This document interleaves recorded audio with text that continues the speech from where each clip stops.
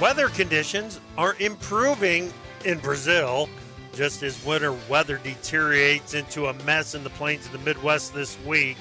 We'll talk trends in used machinery prices and equipment demand, and we will get an update on the issues that are driving changes in the rural healthcare system. Live from Sock It To Me Plaza via Farm Journal broadcast, this is AgriTalk. This morning we begin with a conversation with Machinery Pete Greg Peterson. Then it's Carrie Cochran-McLean from the National Rural Health Association. And directly following the news, an extended weather update from Brett Waltz from BAM WX. I'm handsome newsman Davis Michelson. Now the host of AgriTalk, Jeff Laurie. All right, Davis. Hey, Yeah, buddy, how's it going this morning? Super terrific. Really? Everything's great. Yeah. Really? Did you get snow and then like rain and then more snow? A little bit. Yeah. A little bit of all of that? It was kind of like being in the Midwest, you know? It's awesome. Wow. Yeah. It's weird. All right. Welcome to AgriTalk this morning. Glad that you are all joining us. Davis, do you smell that? Let's see. Smells That crispy like, smell, huh? Yeah. It smells like perfection. Ooh. Yeah. And it must be the South Dakota State University Jackrabbits and a perfect 15-0 season. Yes. And back-to-back in Division I FCS championships. Beat Montana. Stomped Montana. Ooh. Stomped Well, congratulations. them. Yeah. Yes.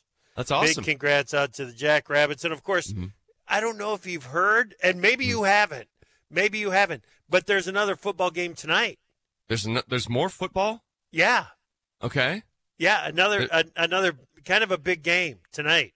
Okay. And it's a big game that, yeah, I can say say this on this network. It's a big football game that does not include an SCS team. Oh. Oh, my goodness. Michigan versus Washington for the national championship tonight down in Houston. So You got to like Michigan for that, don't you? You like Michigan? I like Washington. Okay. I like Michigan myself. Washington looked really, really good in the last game. That doesn't mean that they're going to perform that well in this next game, but they look I have no really, basis. really good. I'm just being contrarian. I mean, if we both root for the same team, where's the sport in that, you know? Exactly. Hey, we better get to the news. Dude, National Weather Service outlook. I'm just going to go quick here. We're going to get more in just a moment. Major storm will produce widespread significant impacts over much of the United States this weekend. Meanwhile, a major winter storm will bring several feet of snow to the Washington and Oregon Cascades through tomorrow. Congress has reportedly reached a $1.6 trillion spending deal. The agreement, however, faces criticism from conservatives, and it's unclear if lawmakers can swiftly pass legislation to prevent a government shutdown. Chip, it's unclear if lawmakers can pass legislation at all. Right. Yeah, this is being marketed, I guess, by Congress as a decision, and we are avoiding a government shutdown. We got a long ways to go with this before we avoid the government shutdown. Yeah, I think marketed is the right word there. Yeah. President Biden is preparing what some are calling an ambitious second-term agenda, but the success of many of his plans depend on the outcome of the congressional elections and the balance of power on Capitol Hill. Chip, I would say that goes for no matter who wins the presidency. Well, that's exactly right. And, no, I'm not going to. Several sources in the Middle East confirm to Shipping Watch that the first shipping lines have made agreements with the Houthis to prevent their ships from being attacked in the Red Sea. I don't like this one, Chip. When you start negotiating with the terrorists over there and the terrorists start, providing cover for some commercial lines but not others, then those terrorists start targeting very aggressively the commercial lines that are not paying for the cover through the Red Sea. That's right. It's going to deteriorate into a real mess. Well, Chip, the U.S. State Department launched a reward of up to $10 million for information leading to the disruption of the Hamas terrorist group's financial mechanisms and the arrest of key figures involved. German farmers have launched protests against the government's plan to phase out subsidies leading to road blockages with tractors across that country. The main point of contention is the government's intent to eliminate 2 tax breaks that farmers currently benefit from. Yeah. Well, they're doing everything that they can in Europe to transform that agricultural system into into something that, we've seen glimpses of it in Sri Lanka, for example. Yep. This is the wrong path. Yeah. Well, and finally here, Chip, in Taiwan, voters will head to the polls on Saturday. That's January 13 coming up here. China increasing pressure on the island, particularly under the leadership of Taiwan's president, who is known for fostering an unofficial relationship with the United States. Awkward. All right. Yeah, very awkward. All right, thank you, Davis. Let's bring in Greg Waltz, BAMWX.com. How are you, Greg? Hey, good morning, Chip. How are you doing? Well, we're doing okay. A little anxious about the weather that's moving in, but let's start in South America. What are the weekend trends, and what have we got going forward? Yeah, so over the last 7 days or so, some really, really beneficial rains across parts of the main growing areas, 2 to 4 inches of rain across a pretty decent area. I will note over the weekend, rains verified a little bit more isolated than what some of the model data had indicated. But nonetheless, certainly some help that has happened over the past weekend in many of those areas that were in desperate need of rain. I am concerned, though, you get back into the 6 to 10 to 15 day time frame from now, and it can start to warm up and dry back out a little bit following some of these more beneficial rains in central parts of Brazil. Yeah, well, the markets are certainly accounting for the rains, and the forecast calling for some better or improved conditions ahead as well. No question about it there. Okay, we've got that storm out in the Central Plains. It's heading into the Midwest right now. What's the bullseye? Yeah, so kind of 2 separate areas. The first one's across the western half of Kansas and southern Nebraska.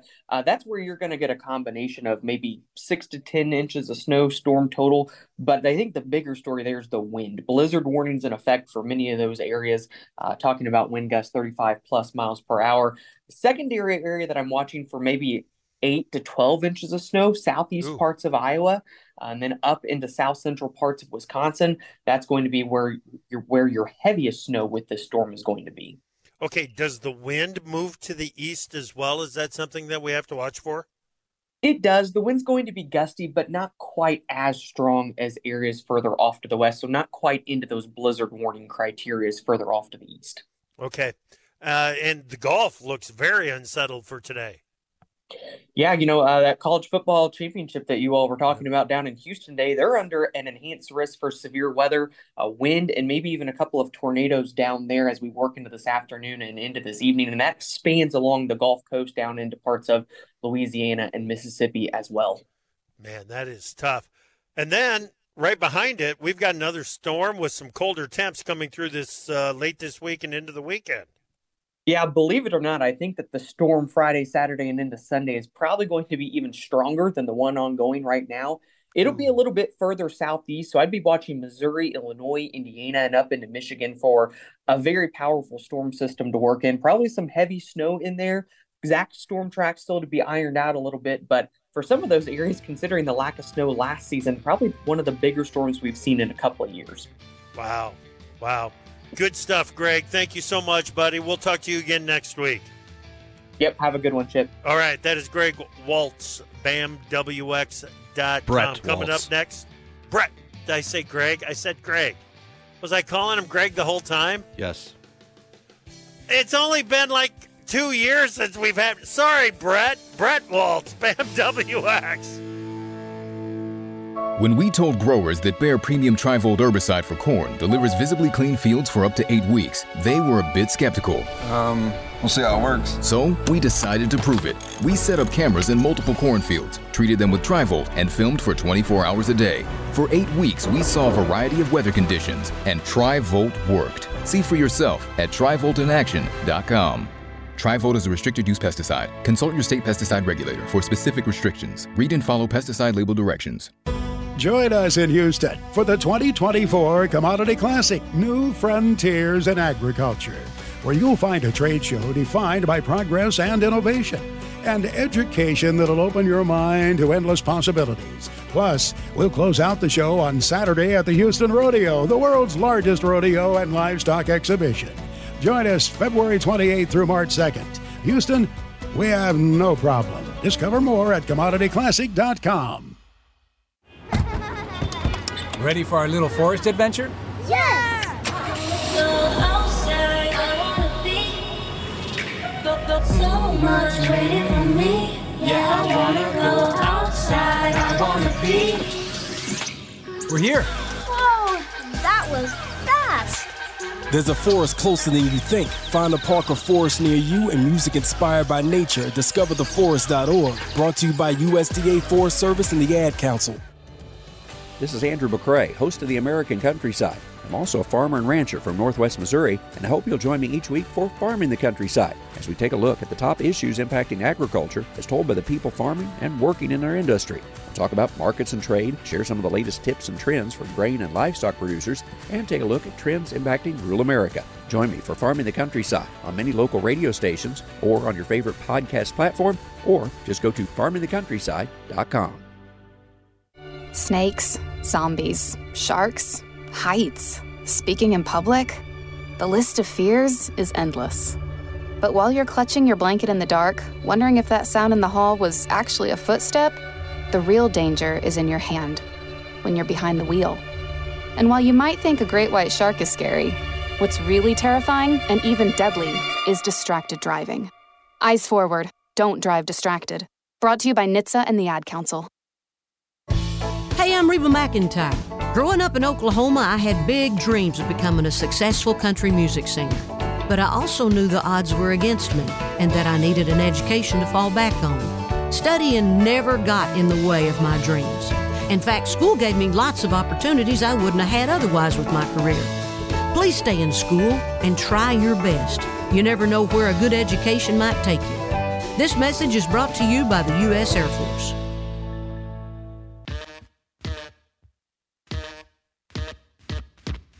Machinery Pete here, folks. This segment of AgriTalk brought to you by our friends at Dakota Ag Innovations, makers of Dakota Shine, the best way I've seen to fix faded paint. Go to dakotashine.com or call 888-996-7801. Welcome back to AgriTalk. Glad that you are with us on this Monday morning. Man, apologies to Brett again. Good grief. Davis, I must have been so excited about the conversation coming up with Greg Peterson. Well, I think you were so worried about the weather, you know? Whatever well, that is, it's rolling in. Like, you can't even focus. It's fine, buddy. Yeah. It's fine, but it's making me nervous. Well, this one does have me a little shook. I got to get to town and get another tank of gas here. Safety first. You know, safety first. That's exactly right. Yep. Big thank you to Brett Waltz from BAM WX. Love that guy. Always does a great job with us every Monday morning. So we appreciate his efforts there. Let's bring in Greg Peterson, Machinery Pete. How you doing, Greg? Hey, I'm doing pretty well, guys. How you doing this Monday morning? Doing real fine, real fine. You on the road again this week? Be careful out there. Oh, well, kind of yes and no. I'm just across the town in Rochester. We're actually moving in the process of that. So it's staying in town, but not in the home yet, doing some demo work. So kind of home, kind of not. Yeah, you know, limbo land. There's a lot of days where I think to myself, it would be great to be Machinery Pete. It would be fantastic. Right now, in the middle of a move, I'm not going to think that. My back is killing me. I'm so out of shape, and oh man, getting old, I guess. But no, life is good. It's all good. So I got Mr. Machinery Pete running the move. So I'm just following orders there. So it's all good. Fantastic. All right, let's get to the pick of the week. It comes from Tennessee.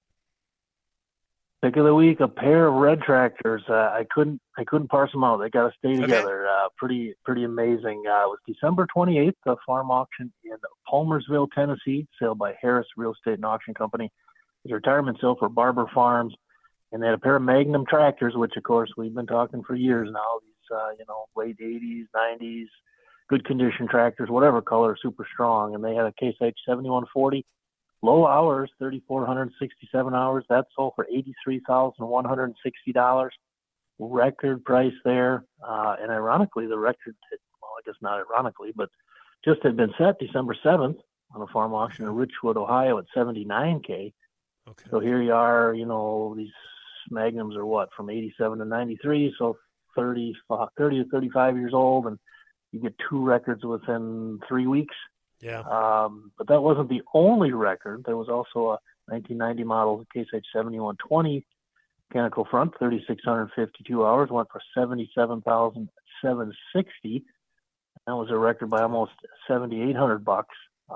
So pretty cool there. A couple of popular older models, two records. There's some other nice red paint on that sale I should mention as well. Combine, they had a 2388. Not sure what year it was, and of course the 2388s were made for about a decade there, 97 to 2006, something like that. But 2,537 engine hours, went for 64K, second highest auction price in 2023. And they also had a sprayer, a Case H Patriot 3320, 1,168 hours. That came in at 103,680. So yeah, quite a sale there in Tennessee on December 28th. Yeah, sounds like it. Sounds like it. Now that may have still been enjoying some of the end of the year buying, right? Demand for that equipment. Yeah. Yeah, tax motivated buyers. You put nice equipment they want in front of them before the calendar flips. You know, that's why I've been saying for about 25 years now that if it were me, you know, about November 7th to, I guess, anywhere right through the end of the year, our data has shown, I think, 19 of the last 20 years, values have gone up strongly. And they did again in 23. So. Right. Okay. Well, take us into this year. You had a couple of auctions that you were watching this past weekend.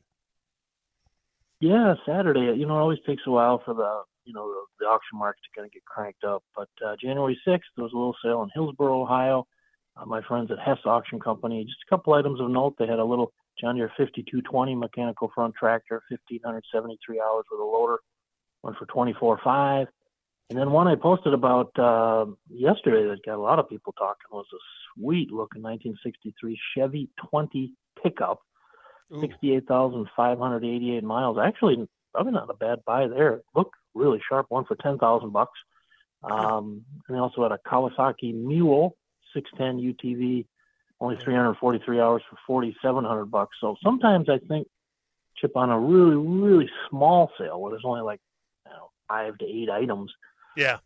Sometimes the pricing on those, just because it doesn't have the mass to attract all the other interested bidders, you can get pricing that might be a slightly better buy than otherwise on a larger sale. Yeah. Those smaller sales seem to be, if you're going to show up for it, there's an item on there that you're interested in. If there's a lot of equipment that's offered, the buyer might show up in that mule that sold for $4,700. Yeah, somebody might have looked at that was just kind of hanging out and saying, no, that's too good of a deal. I'm going to step in and that one's going to be mine before this thing is done. Yeah. Exactly. Yeah. There was also another sale Saturday out east. I was watching my friends at Rich and Rich Auctioneers. They do an awesome job in the North Carolina, Virginia area. And they had a seller out of Cape Charles, Virginia, had some tractors that were of interest. I thought a Kubota M9000, only 460 hours, went for $28,000. That was a front wheel assist. Case H 7220 mechanical front with 7,430 hours, went for $43,500. For Steiger fans out there, they had a Bearcat KM 225, went for $16K. Not sure on the hours on that one.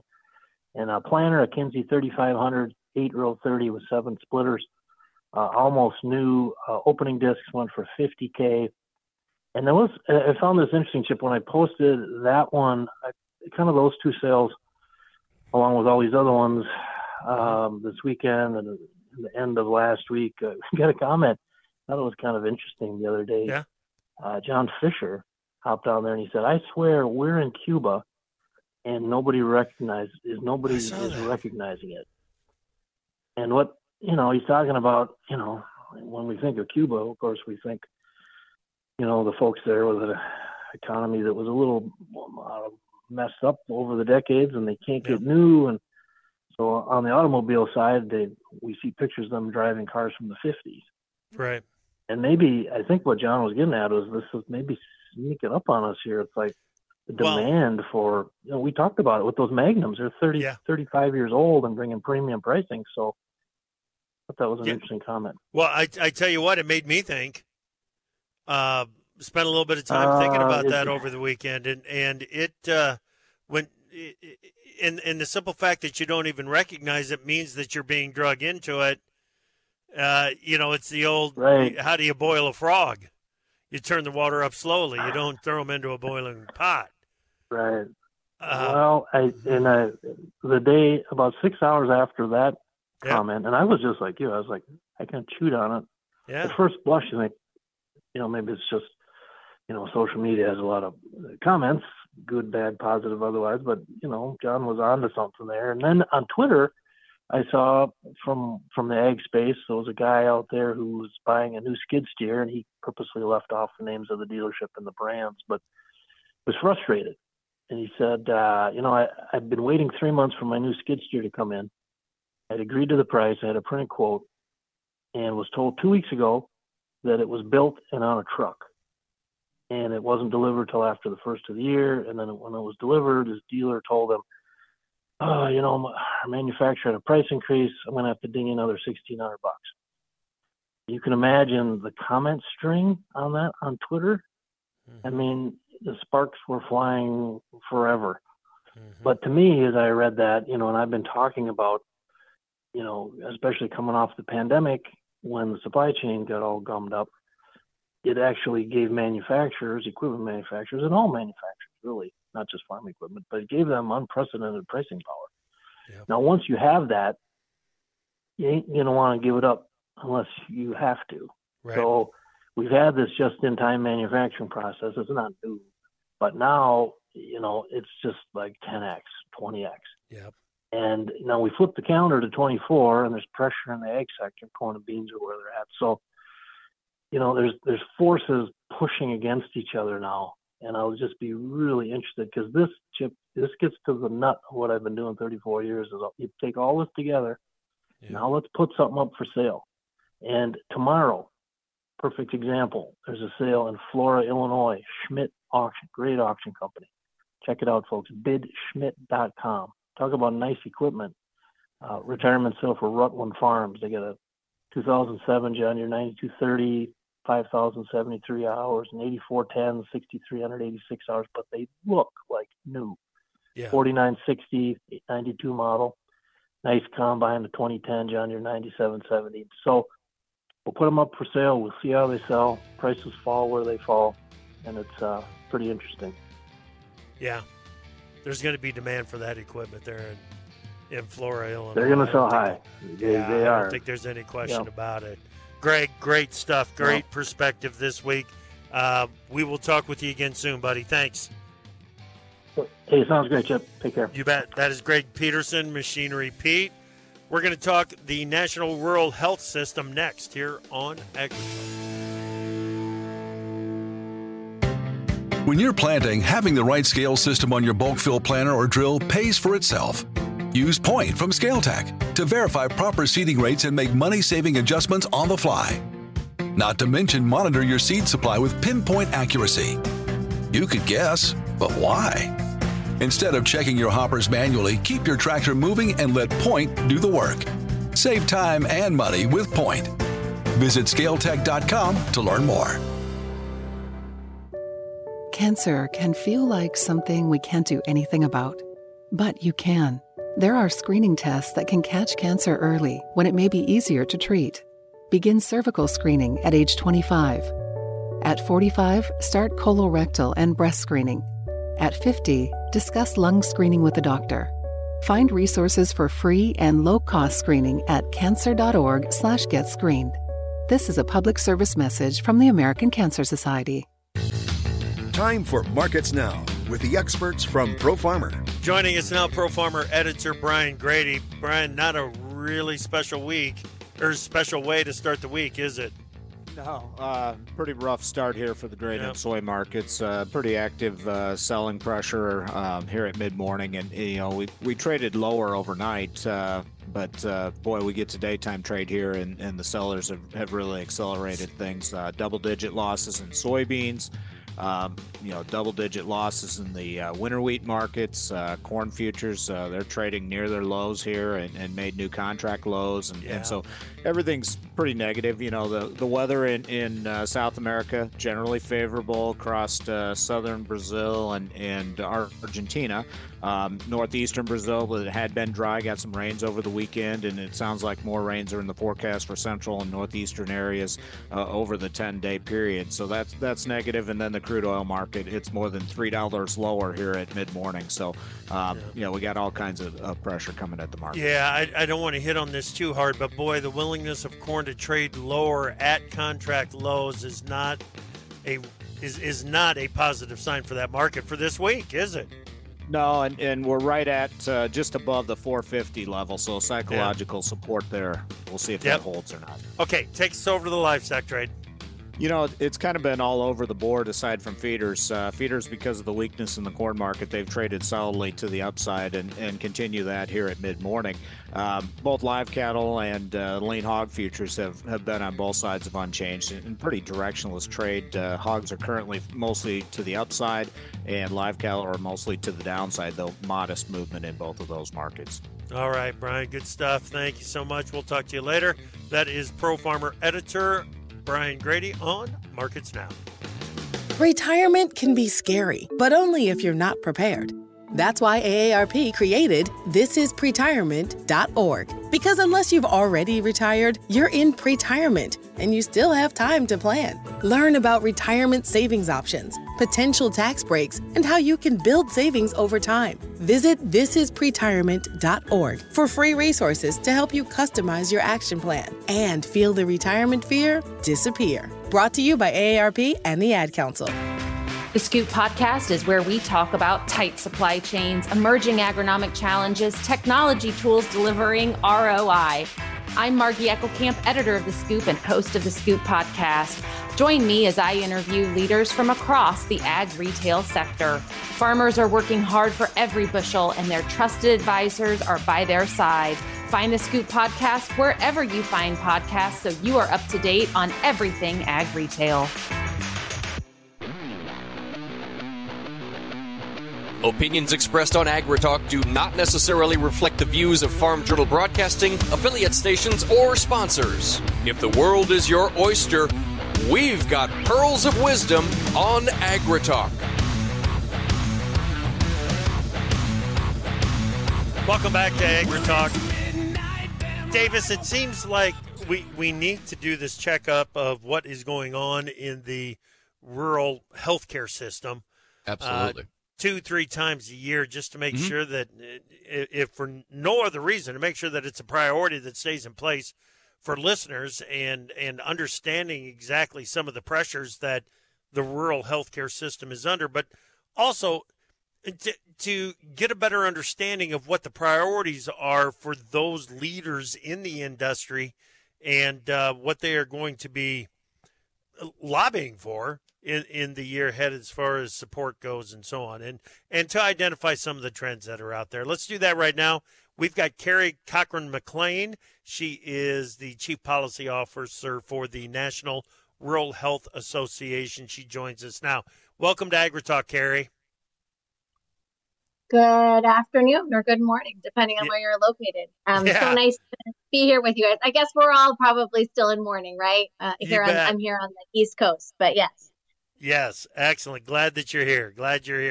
Okay, the National Rural Health Association annual meeting is a little more than a month out from its annual Policy Institute.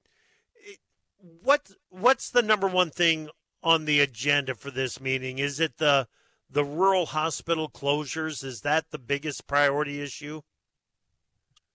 Yeah, Chip, it really is. We are raising a stink out here in Washington about kind of what we're seeing in terms of the status of our rural hospitals. We know that coming out of the COVID-19 pandemic, a lot of hospitals really took a hit during that time. They did everything they could to provide services to the people in their communities, and now they're struggling. And we're continuing to see closures across the country. We're seeing states and community facilities giving up their inpatient services in order to stay open in another model type. So we think it's really important folks here in Washington understand what's happening to hospitals and healthcare throughout our community, and they're doing something about it at the end of this Congress. So, for those locations, give them a little perspective that are working with a rural hospital that is transitioning from the traditional hospital model into an outpatient model only. Is that a successful way to keep healthcare in rural settings? Yeah, don't get me wrong. I think this new outpatient model, it's called the Rural Emergency Hospital.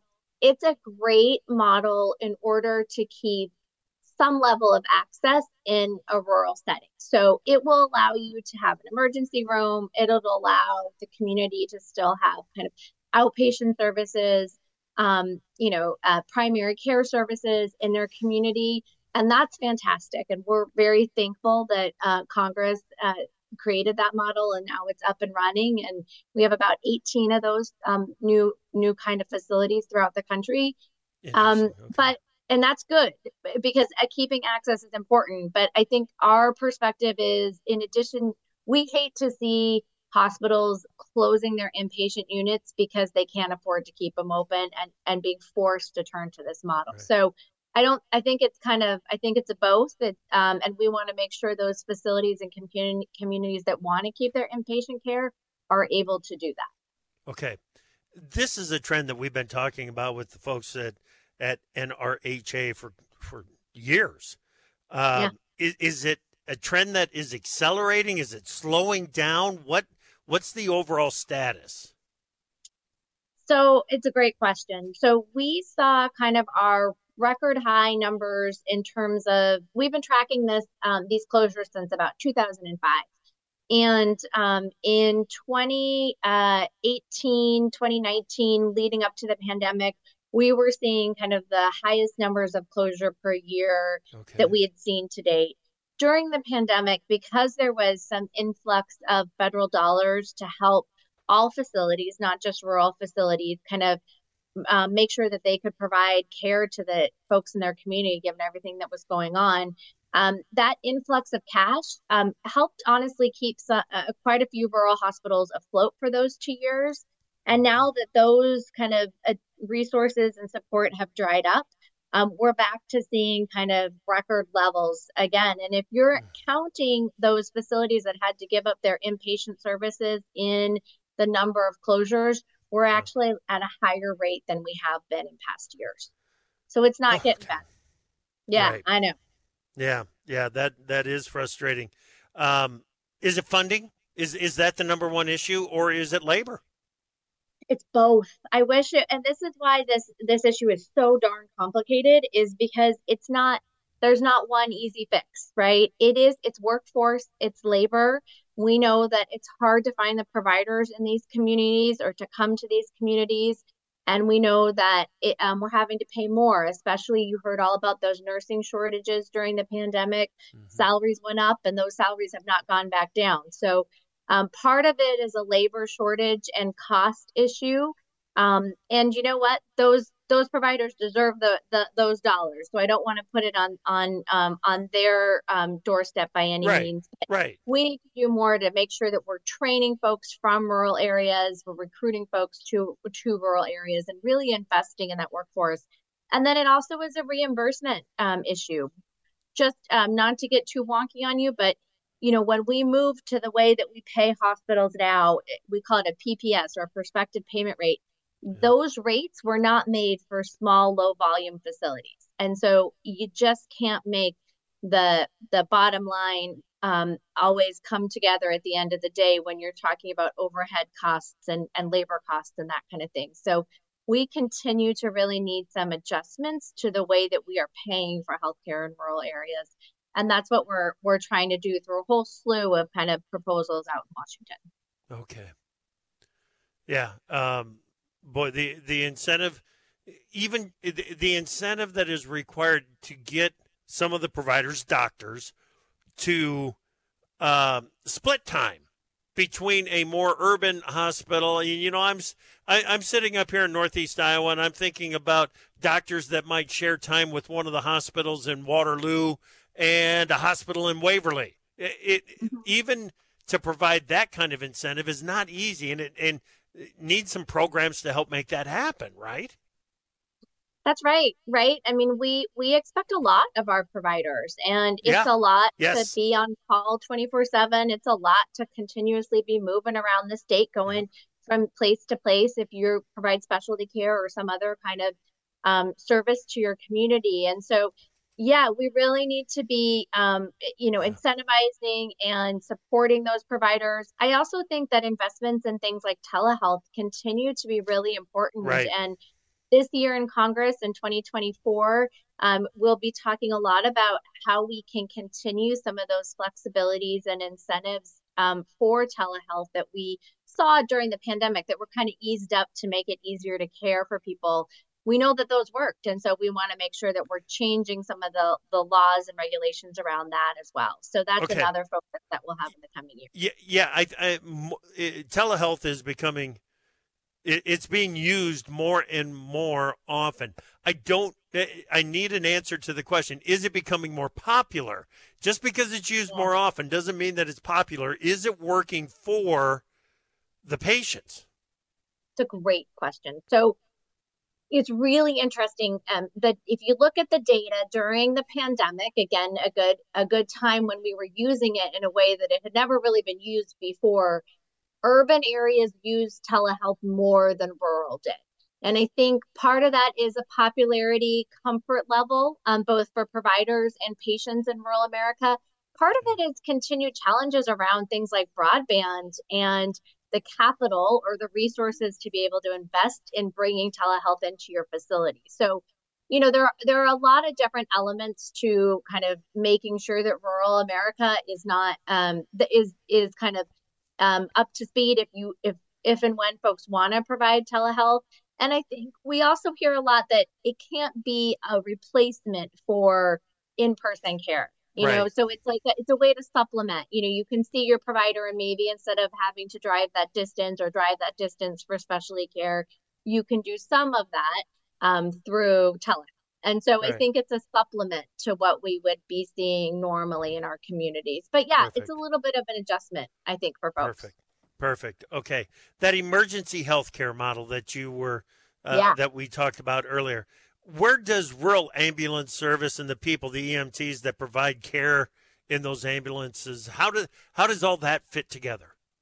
It's a great question. So all of these are great questions. It's spot on. So, I talk a lot about rural hospital closures as a proxy for where we are in terms of the overall health of the rural healthcare system.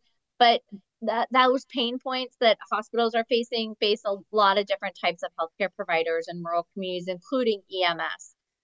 So EMS services also are continuing to struggle, and there's been some great data in the last couple of years that have shown the growing number of what we call ambulance deserts, meaning that there's no access or limited access to an ambulance in big swaths of the country. So, EMS and ambulance service is another area where we've been talking a lot about, and we have bills teed up around supporting kind of the payment to support ambulance services themselves, and then supporting and training the EMTs. So that's another critical area. Yeah. Okay, Carrie, we need to stay in touch after you have your after you have your national meeting here coming up next month. Let's go ahead and get together again and get an update on the situation. Thank you so much for your time. Thank you. Take care. All right, that is Carrie Cochran-McLean, Chief Policy Officer, National Rural Health Association. Davis and I will be right back. Sometimes I just cannot believe all the storms we've gone through here. I can only hope that we'll be able to leave this house to you one day, baby. You're our legacy. Planning for these disasters will make sure we're safe, and is the best way to protect that legacy. Protect your legacy. Visit ready.gov/plan for the tools and tips you need to start your emergency preparedness plan today. Brought to you by FEMA and the Ad Council. I'm Tyne Morgan, host of U.S. Farm Report, the only weekend television show that features some of agriculture's biggest names. From custom commentary from John Phipps to the stories of Antique Iron with Machinery Pete to a list of more than 30 marketing analysts, our weekly program focuses on the topics that matter most to you. We invite you to join us each weekend for U.S. Farm Report, timely, trusted tradition. Don't you wish your life came with a warning app? Stop. That dog does not want to be petted. Just a little heads up before something bad happens. Move your coffee cup away from your computer. Oh, no. So you can have more control. Stop. You're texting your boss by mistake. Uh-oh. Well, life doesn't always give you time to change the outcome, but prediabetes does. With early diagnosis and a few healthy changes like managing your weight, getting active, stopping smoking, and eating healthier, you can stop prediabetes before it leads to type 2 diabetes. It's easy to learn your risk. Take the 1-minute test today at doihaveprediabetes.org. Warning. The cap is loose on that ketchup. Ugh. Don't wait. You have the power to change the outcome. Visit doihaveprediabetes.org today. That's doihaveprediabetes.org. Brought to you by the Ad Council and its prediabetes awareness partners. Lower crop prices and extreme weather can take a toll on your profits and peace of mind. Crop insurance is a powerful tool to not only protect your financial security, but give you confidence to market grain, invest in your operation, and provide for what matters most, your family. At Farmers Mutual Hail, we understand that, so we've created products that allow you to customize plans for up to 95% coverage. It's time to rethink your crop insurance and choose FMH, America's crop insurance company, to protect your livelihood. Visit connect.fmh.com today. Retirement can be scary, but only if you're not prepared. That's why AARP created thisispretirement.org. Because unless you've already retired, you're in pretirement, and you still have time to plan. Learn about retirement savings options, potential tax breaks, and how you can build savings over time. Visit thisispretirement.org for free resources to help you customize your action plan and feel the retirement fear disappear. Brought to you by AARP and the Ad Council. Hi, I'm Ag Day host Clinton Griffiths, and I invite you to join me each morning as we cover the nation's food system, from fields of green to orchards of orange and livestock everywhere in between. America runs on agriculture, and here at Ag Day, agriculture's what we do best. Listen as our analysts track the markets, learn about innovations in technology and sustainability, and live the country lifestyle through the eyes of rural America. Join me, Clinton Griffiths, for Ag Day, the country experience. Sometimes life is wonderful, and sometimes it's not. Cherish the good, but always be prepared for life's challenges. At Private Healthcare, we provide the peace of mind you deserve. With Private Healthcare, you'll get the coverage you want and healthcare you need. If your employer doesn't supply healthcare coverage and you don't qualify for Medicare or Medicaid, you need to give us a call right now. Private Healthcare is private health insurance for ages 65 and under with medical, dental, vision, and even prescription coverage. When life comes at you unexpectedly, you need to be ready, and health insurance is your financial safety net. Health insurance has never been so easy and affordable. If you're looking for health coverage at the best price and your annual household income is $35,000 or more, give us a call at 800-801-2730. That's 800-801-2730. Scammers often try to dupe veterans to steal the VA benefits they've earned. Scammers may try to obtain sensitive information or collect payments over the phone, offer to move assets in order to qualify for pension, insist benefits may be sent directly to a friend or caregiver, or promise to manage benefits or file a claim for you. VA will never charge you for processing a claim, and only VA can determine eligibility. To report suspicious activity, visit va.gov/OIG/hotline.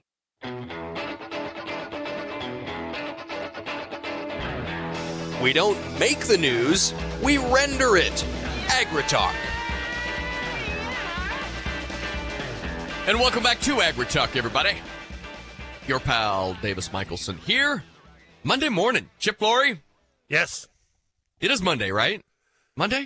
Let me check. Yep, Monday. It's just the weeks have been so weird. I never know anymore. Well, it's not going to get any easier anytime soon. It's another 3-day weekend for the markets coming up. Oof. Okay. Yeah. Oh, is it? It's Martin Luther King Jr. Day, right? Martin Luther King Jr. Day on next week from today. Yeah. Week from today. Wow. Okay. Well, we'll get our groove back. We'll be fine. You think? I think so. I hope so. Yeah. I hope so. Yeah. The conversation with Greg Peterson, Machinery Pete, I was hearing echoes of our conversation last week with Dr. Jim Mintert. Was that just last week, I believe? Yeah. Talking about the Purdue CME Ag Economy Barometer. Mm-hmm. And some of those, the inventories do seem to be moderating prices to some degree on machinery and implements here. Mm-hmm. He saw it, and now we've got Pete here. I mean, still solid prices. But we're not hearing, Chip, this beat the record by $50,000. We're not hearing that anymore. This doubled the old record. Yes. Yeah, no. And Greg talked about how the dealer inventory and how dealers are changing how they manage that inventory, how that's having an effect on the auction system and machinery prices in general. It used to be that if the inventory started to come onto the dealer's lot, what did they do? They let that inventory build, and they were financing that. And those financing costs at the dealership were being passed on to consumers, the buyers of that equipment. The inventory is greatly improved for most items, not all items, but for most items. Mm. But the way that the dealers are managing that inventory is changing. They're not letting this big, huge inventory accumulate on their lot. Instead, they're using the auction system and moving that product, trying to turn it over more quickly, and moving that product through some of the consignment sales and so on. So that's interesting. Yeah, they're being very aggressive in their inventory management this time around. Mm-hmm. Things have changed. Yeah. I want to ask you about this. We're switching gears pretty hard here, but this from the news. The annual gathering of the nation's top economists brought mixed sentiments. On one hand, they relieved the U.S. is seemingly on track for economic growth in the short term instead of facing a recession. However, their concerns shift toward the long-term outlook and whether growth will surpass pre-pandemic levels. They find themselves perplexed by their earlier failure to anticipate what appears to be a, quote, soft landing. Chip, did I hear over the weekend or maybe on Friday last week, did I hear Janet Yellen call it a soft landing? She says the soft landing is in and this is it. Did I mishear that? You know what? I don't know. Okay. That could be exactly right. I mean, we started talking about this a couple of months ago, maybe even longer ago than that, when I made the comment that it almost feels like not only is it a soft landing, but it feels like somehow, some way, the Fed is maneuvering the 747 into landing on a football field. Right. And I caught some crap for saying that. And it made me rethink things. Some of the constructive feedback that I received on that made me rethink things. But the reason that I was rethinking it is because the general economy and most areas of the economy might be feeling a generally soft landing, doesn't mean that it's soft everywhere. Some areas are absolutely messes. True. And it's the affordability that is creating high anxiety in lower, middle, and upper middle class America. Yep. It's this soft landing brought to you by the good folks who brought you transitory inflation. Am I right? Yes. Yeah. So now the question, they messed they they started so late on the management of the inflation. It makes you wonder how they're going to manage this soft landing going forward. 7 interest rate cuts, as was being talked about a couple of weeks ago in 2024. Yeah. It seemed ridiculous to me at the time, seems really ridiculous to me now, in that would not be managing an economy going forward. That's just like that would have been like, okay, look at us, we stopped inflation, or we slowed inflation to an acceptable level. That's the better way of saying it. There you go. So we've accomplished that. Let's reward everybody with some policy, some monetary policy that will change, that will add fire back to the inflationary pressures at the same time that we're dealing with a Congress that has shown no fiscal restraint and the willingness to slow spending. Now, that might show up, but to this point, we haven't seen it. So let's see what shows up here before the 19th and before the 2nd, and to see if this fiscal restraint is something that's being shared across the board or not. I doubt it, Davis. Don't you? Oh, yeah. Yeah, no, restraint is a bridge too far, Chip. Yeah. They still like spending money. Everybody likes spending money. I do. I admit it. I admit it. They're going to spend money. It's going to be the battle is not over, even though Schumer and Johnson have come together and said, listen, we've got a deal. The battle is not over on this spending. Thanks for listening this morning. You got to come back this afternoon. We're going to talk about risk management. Brian Bassing from Advanced Trading is our guest this afternoon on AgriTalk. What is dedication? My biggest fear in the middle of my addiction was that my kids wouldn't have a father. And I started thinking, you know what? This isn't my story. I definitely had to become a better man to be a better father. It's important to me that my kids are empowered and truly believe that if they can think it, they can do it. That's dedication. Visit fatherhood.gov to hear more. Brought to you by the U.S. Department of Health and Human Services and the Ad Council. If you served, we want you to get the health care and benefits you earned. We want you to come to VA. There's never been a better time to apply. Under a new law called the PACT Act, we've expanded VA care and benefits to millions of people who served and their survivors. No matter where you served or how long you served, check out va.gov/PACT to learn more about what VA can do for you and your family. Come to VA.